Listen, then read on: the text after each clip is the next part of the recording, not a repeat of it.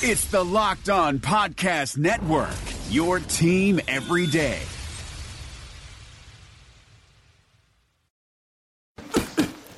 That's for my crazy day. My packed commute, all those unread emails in my inbox. But I'm getting stronger, faster, and pushing myself further every day. I don't care if I'm not like everyone else. This punching bag is the best way to end my day. Whew. Fearless is knowing yoga isn't your style. That's the power of the Blue Cross and Blue Shield Federal Employee Program. Learn more about our healthy benefits at fepblue.org/getmore. You are Locked On Vikings, your daily Minnesota Vikings podcast. Part of the Locked On Podcast Network, your team every day.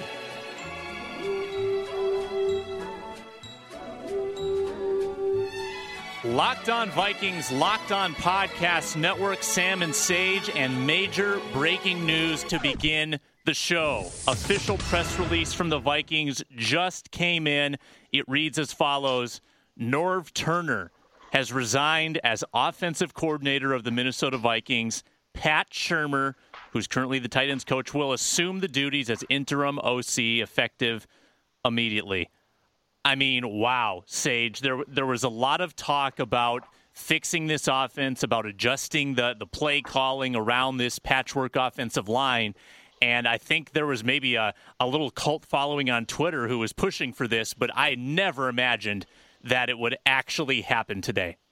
Yeah, I am absolutely shocked at this news. It literally just happened, and I'm not really sure what to say about it. I mean, Norv has been one of the great offensive coordinators in the game for the last 30 years. This Vikings offense doesn't have Adrian Peterson. It doesn't have Matt Khalil. It doesn't have Teddy Bridgewater as a starting quarterback. They have been trying to throw something together. They've had good games. They've had bad games. And we've heard no rumblings between Mike Zimmer and Norv Turner in any way. Everyone thought, things were healthy. The concern generally was the offensive line. And obviously there's more to the story than meets the eye and meets the ear. We did not hear anything. At least I didn't hear anything, any rumblings about concerns. So I do know that the system was evolving to better fit Sam Bradford, and Pat Shurmur was helping with that. Bradford had never been in a Norv Turner style offense with the number system as far as the route tree and those types of things, and they were tagging things a lot to make life a little bit easier for their quarterback. And Shurmur was doing that, being that they have a history together in the West Coast offense over in St. Louis. And so very surprising. I guess all you can really say is they're lucky to have somebody else on staff, and Pat Shurmur, who is an experienced NFL offensive coordinator, has had a lot of success in the past, and obviously Mike Zimmer has decided to go in a different direction.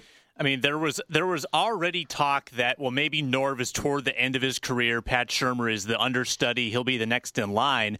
And I think a lot of people presumed that Shurmur was already having a lot of input just because of his relationship with Bradford. But this is completely taking the reins away from Turner. And the only sign that there was ever any disagreement between Zimmer and Turner came late last year in the Arizona game when Zimmer said he disagreed with the play call on a pivotal late third down when Teddy Bridgewater got sacked and fumbled and ended the game. But other than that, there's been full support all around, and this is mind-blowing, and we'll hear more from Mike Zimmer at 11 o'clock. And, oddly enough, this coincides with Mike Zimmer not speaking yesterday because of a minor medical procedure.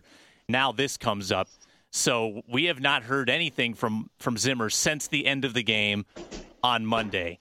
So now, in light of what we know with Norv Turner out, Pat Shurmur now the OC, clearly the Vikings feel like this offense is fixable with a different philosophy. Clearly they think that whatever has ailed them the past two games is a correctable result that is more on the coaching than the personnel. And I think a lot of people might find that comical that you can fix this offensive line, but evidently Mike Zimmer and company believe that's possible.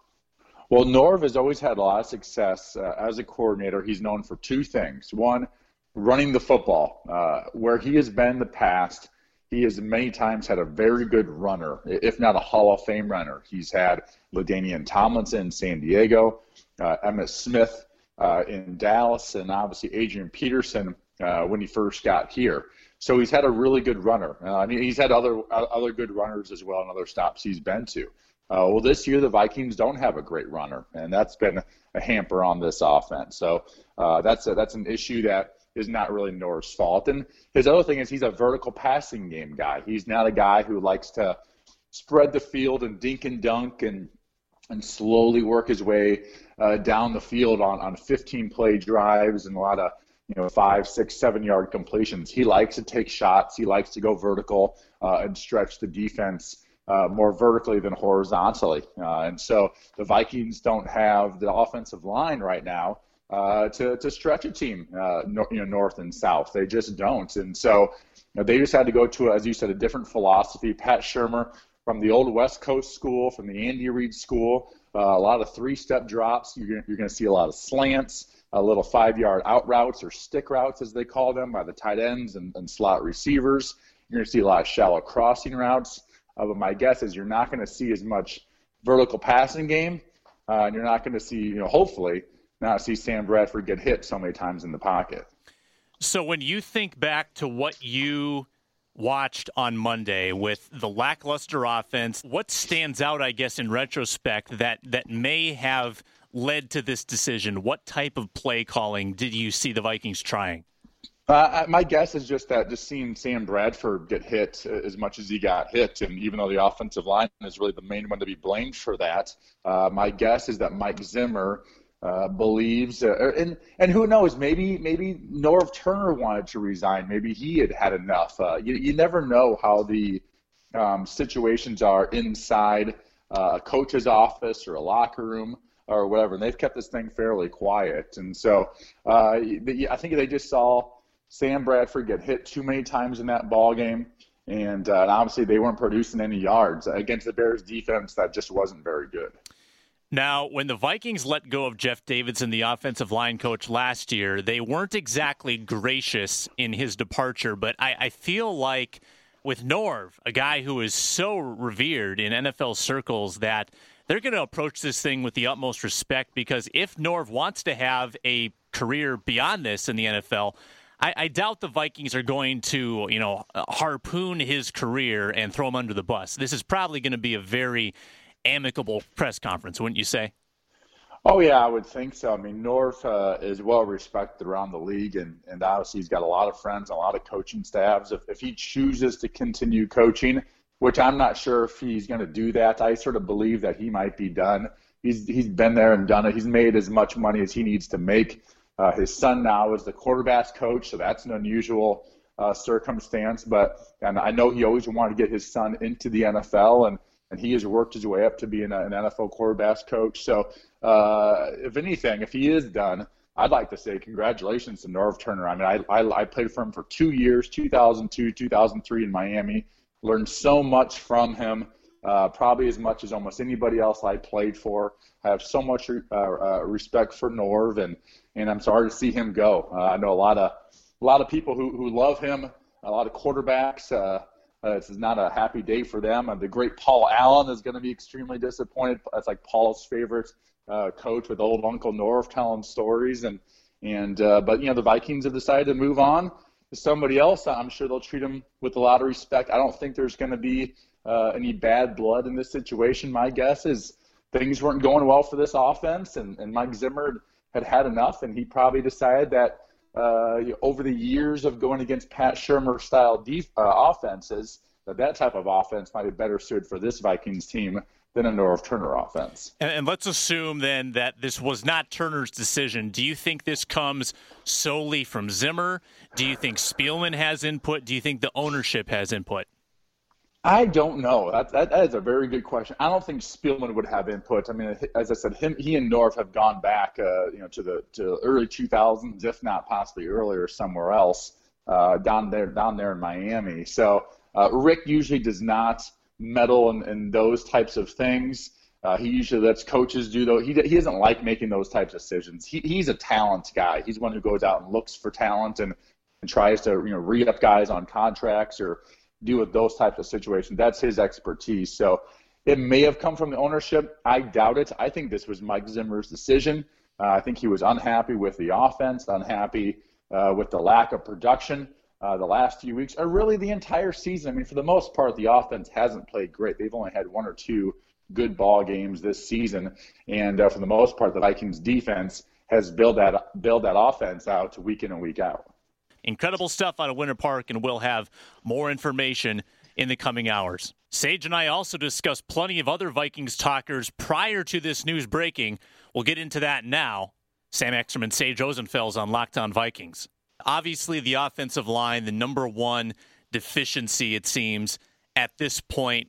From your trained eye, how do you fix an issue like this that really begins in the trenches? Can the Vikings fix this problem? Well, I can't fix it, this year, really. You can put some Band-Aids on it, and they can do some things like leaving the running backs more, or leaving Kyle Rudolph or Red Ellison more often, or have them chip on their way out, which now they're not a threat in the passing game. I mean, that's really all they can do. I mean, the Dallas Cowboys about 4 or 5 years ago had a bad offensive line like this, had a good team but a bad offensive line, and they went into the draft and they started drafting guys in the high rounds year after year, and now they have the best offensive line in football. They realize that the offensive line is really at that point the most important part of the offense, that Tony Romo wasn't going to last very long if that offensive line wasn't stronger. So there's not much they can do this year.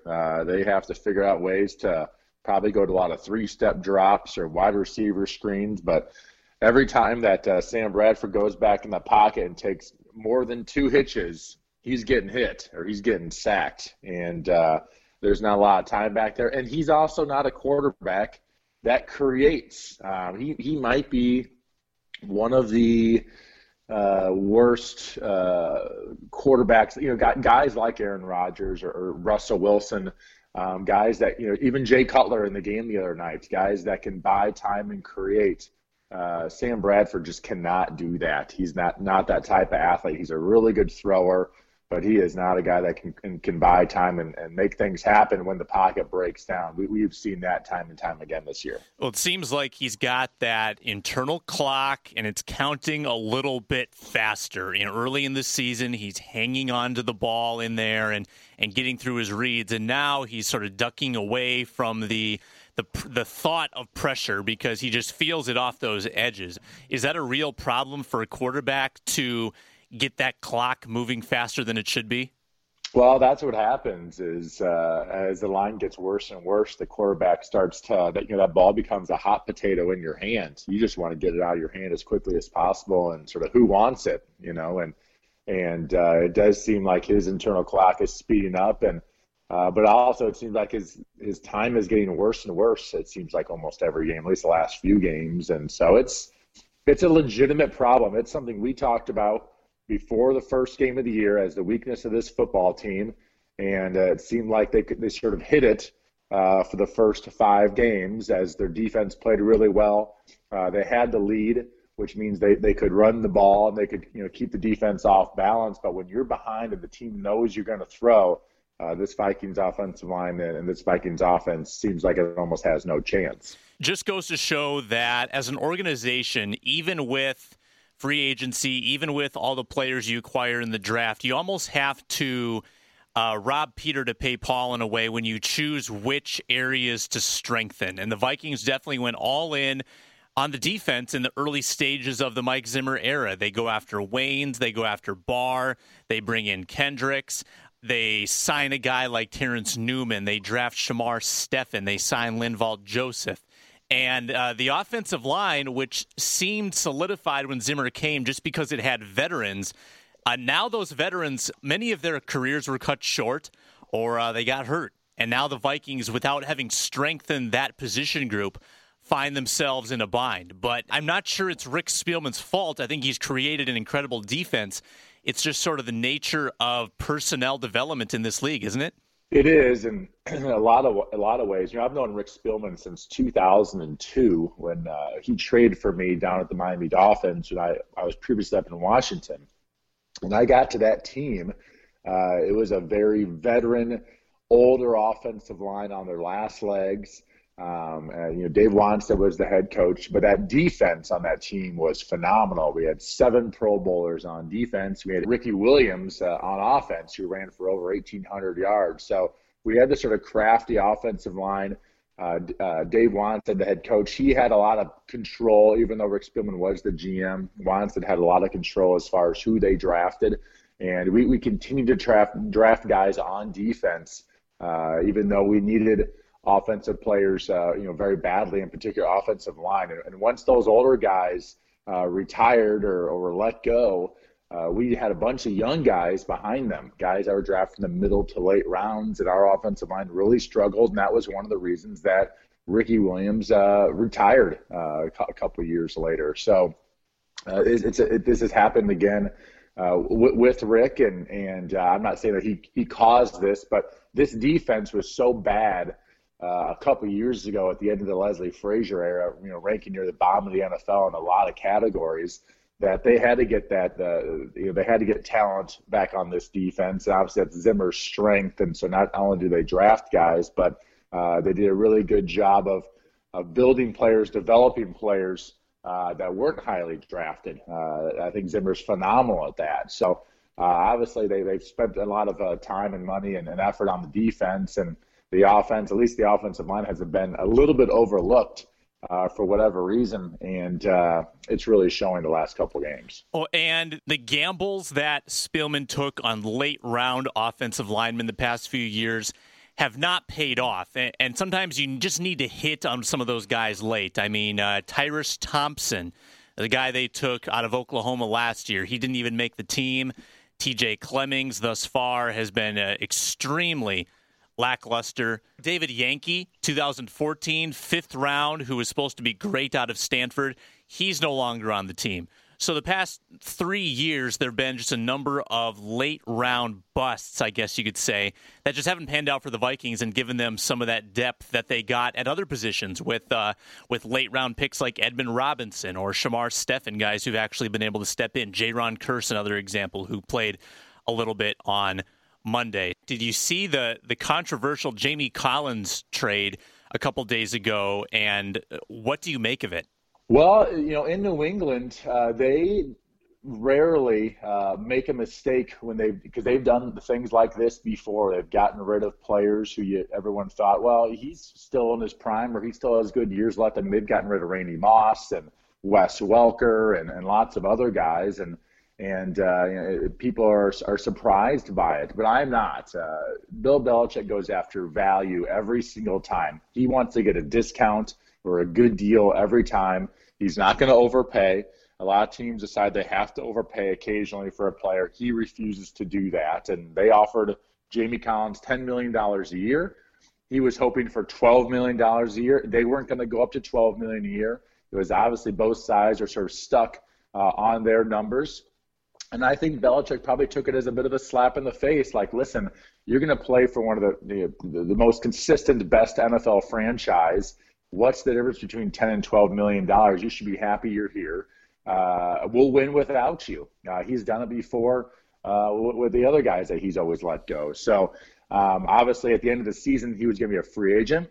They decided to get some compensation for him. So he decided to let him go. There might have been other things. There might have been personal things involved in that. I mean, he got sent to the worst team in football. He went from the best to the worst, to the Cleveland Browns. And so it's one thing you sort of know is to not get on Belichick's bad side and always go out there and try to create more value and try to – most players play as if they're worth more than they're actually getting in New England. That's just the way it is. And I think Belichick also understands at the end of the day, he has Tom Brady, and he's going to win 12 or 13 games this year because he has Tom Brady, and he doesn't need Jamie Collins. Even though he's a good player, he doesn't need him, who seems to be out of position occasionally to win a Super Bowl this year. Well, and watch them use that compensatory third-round pick to go draft the next Randy Moss or draft the next Adrian Peterson or pick up some 10-year offensive tackle. I mean, they'll do it too just because it's New England. Well, New England is like a machine they don't think any part other than probably the quarterback is really that significant. I think they understand having great players, but they are all about their system more than any other team in the league. I mean, you look at their wide receivers. They've got a great wide receiving core, and they're a bunch of nobodies for the most part. I mean, Julian Edelman played quarterback in college at Kent State. You got this Hogan kid. I don't even know where he came from. Obviously, you got the Gronk. But the running backs, you've got a bunch of guys who were let go by other teams or lower drafted. I mean, they don't pay running backs anything up there. No one's making millions and millions of dollars at that position. They just think that you put in a guy, you go out there. The offensive line is the strength of that team. The offensive line coach is phenomenal. I think probably the best in the NFL. So they're all about just bringing in certain parts that match, and they don't have to be the best players in the league.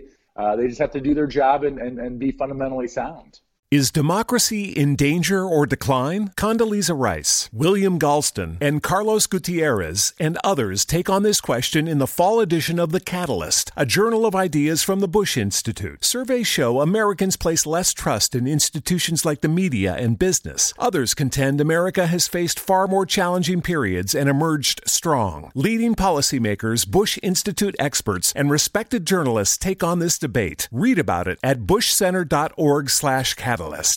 It's Locked On Vikings, Locked On Podcast Network, Sam and Sage. We've also got Locked On NFL on the network with Matt Williamson, a look at the entire league, and Locked On Fantasy with Vinny Iyer. Also check out Locked On Lions to get ready for this week's Week 9 battle at US Bank Stadium. So the defensive side of the football actually got exposed a bit as well on Monday. It seemed like Chicago out-schemed the Vikings defense, which is a really strange thing to consider. But to me, it looked like the Bears had the correct play called against almost every blitz. They did a great job of, Cutler did a great job of facing pressure and always having an outlet. And as you mentioned, he improvised nicely. That was a very bizarre game to watch with Mike Zimmer actually getting outwitted a couple times, I thought. Well, yeah, they did have a good game plan, and I think they stole a few things off of the Philadelphia game plan. Teams. What's scary about this Vikings defense? They play so much. They're so good at playing man-to-man coverage, and they're good at getting the pass rush. So you don't have easy throws in the football game. But teams have been doing a lot of three-step drops, getting the ball out. And Cutler is one of those guys that can buy time in the pocket and can make things happen. And he played really well in that football game. I like to give him a hard time. I'm not a huge fan, but got to give him props when he plays well. He played very well in the game, probably one of the best games he's played in the last couple of years. And when this Vikings defense doesn't get a turnover, which is what they got those first 5 games when they were winning, they got a lot of turnovers and they were scoring touchdowns off of those turnovers. But when they don't get them and they get behind, their weakness has been stopping the run, and the Bears did a really nice job of having good, solid runs and getting some movement. And I really like that running back out of Indiana.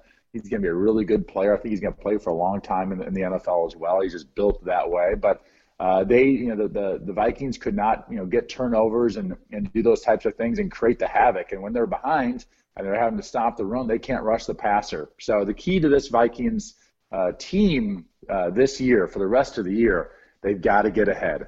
They've got to get up by a touchdown or 2 touchdowns or even 10 points and force the other team to be throwing the ball a little bit more than running the ball so those pass rushers can get to the quarterback and create havoc.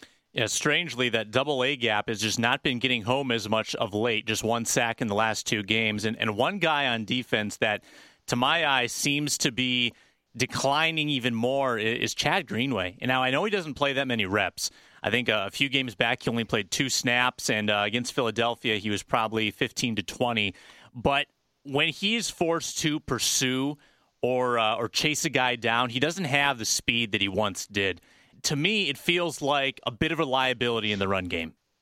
Well, Chad's never been, not that he's been a bad run game guy, but his strength has always been his athletic ability and his ability to cover tight ends and to cover running backs one-on-one. I mean, he's a very athletic guy. He actually played quarterback when he went out of high school and when he went to the University of Iowa. So he's never been that run stopper in the middle who comes up and plugs a hole. That has not been his style. So has always generally played to the side of the 3 technique, which means he's a little bit more covered up than the other side, which you're facing the nose tackle. There's a bigger hole there that you have to plug.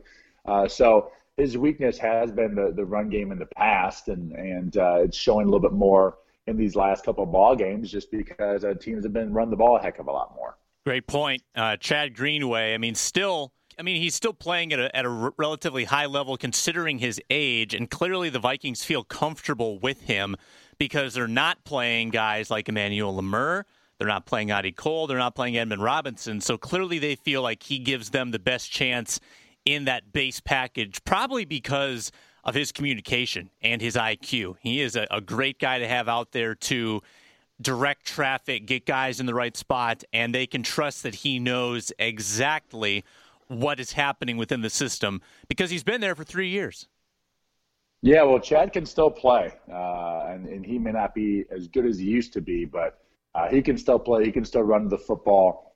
He can still make things happen. But when you're talking about trying to stop a 235, 240-pound running back in the hole, that's not what he's going to be great at. But he's going to compete, and he's going to have great leadership out there and help get the guys all lined up. And he's going to do an excellent job in the passing game. So I still think Chad has a lot left in the tank, actually. But he just doesn't match up very well against teams that really run downhill, and the offensive line's getting a lot of push.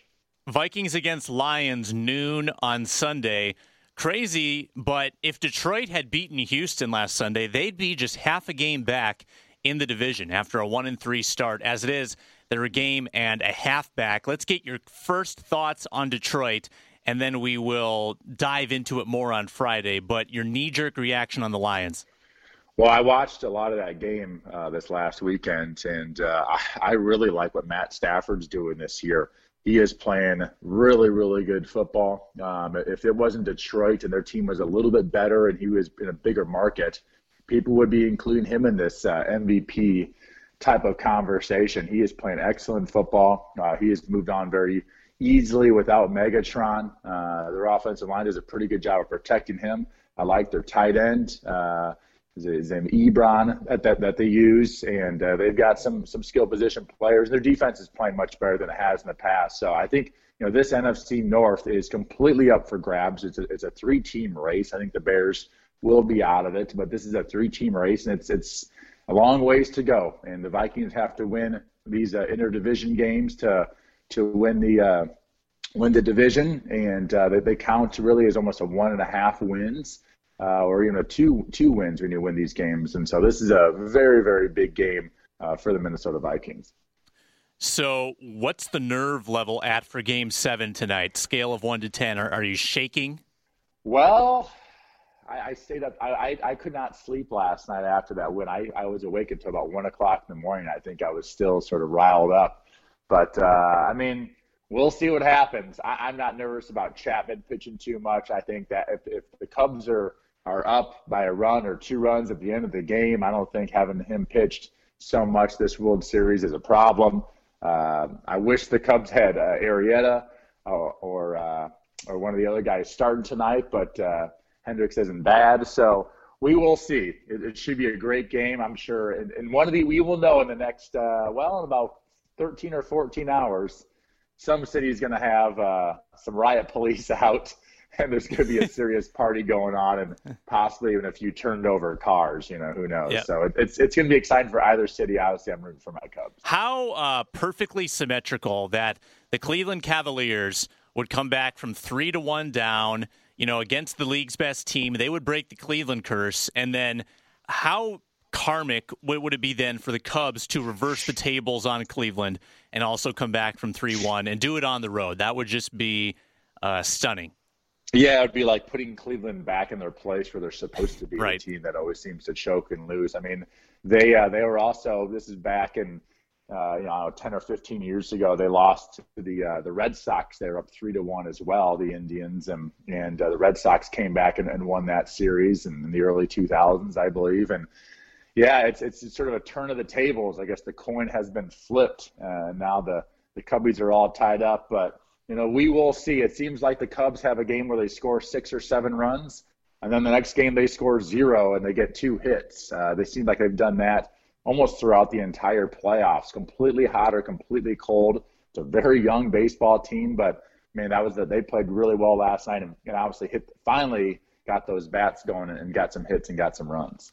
Well, they just got to knock Kluber around early and try to get to that Cleveland bullpen, and then anything's possible. I'm hoping, just as a neutral fan, I'm hoping for like a low-scoring 3-2 game. I want the utmost intensity tonight in Game 7. I think that's pretty much what America's rooting for, and I'm sure that's what Fox is rooting for as well from a rating standpoint. It's going to be great.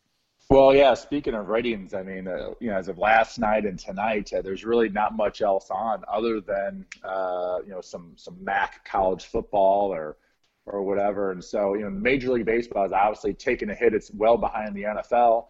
It's been behind the NBA in their ratings, and they couldn't have asked for a better situation. You've got, Game 7 of two teams that haven't won it in a long, long time. And they're not going against even a Thursday night football game in the NFL or a Sunday night NFL game. They're not going against a presidential debate. They're not going against a major college football game. There's nothing significant on TV tonight. So the ratings should be very good for baseball. And I think that is good. Playoff baseball is a lot of fun to watch. And hopefully the game's close. So that would be nice for a lot of people, for a lot of fans. But shoot, last night the Cubs were up 7-2. And I think everyone was just as nervous as if they were up 2-1. Well, we'll get your reaction to the game, whatever the result, on Friday morning on Locked On Vikings. The A topic today, Norv Turner resigning as Minnesota Vikings offensive coordinator. The report from Winter Park coming in less than 45 minutes, and we'll have more from that tomorrow on Locked On Vikings on the Locked On Podcast Network.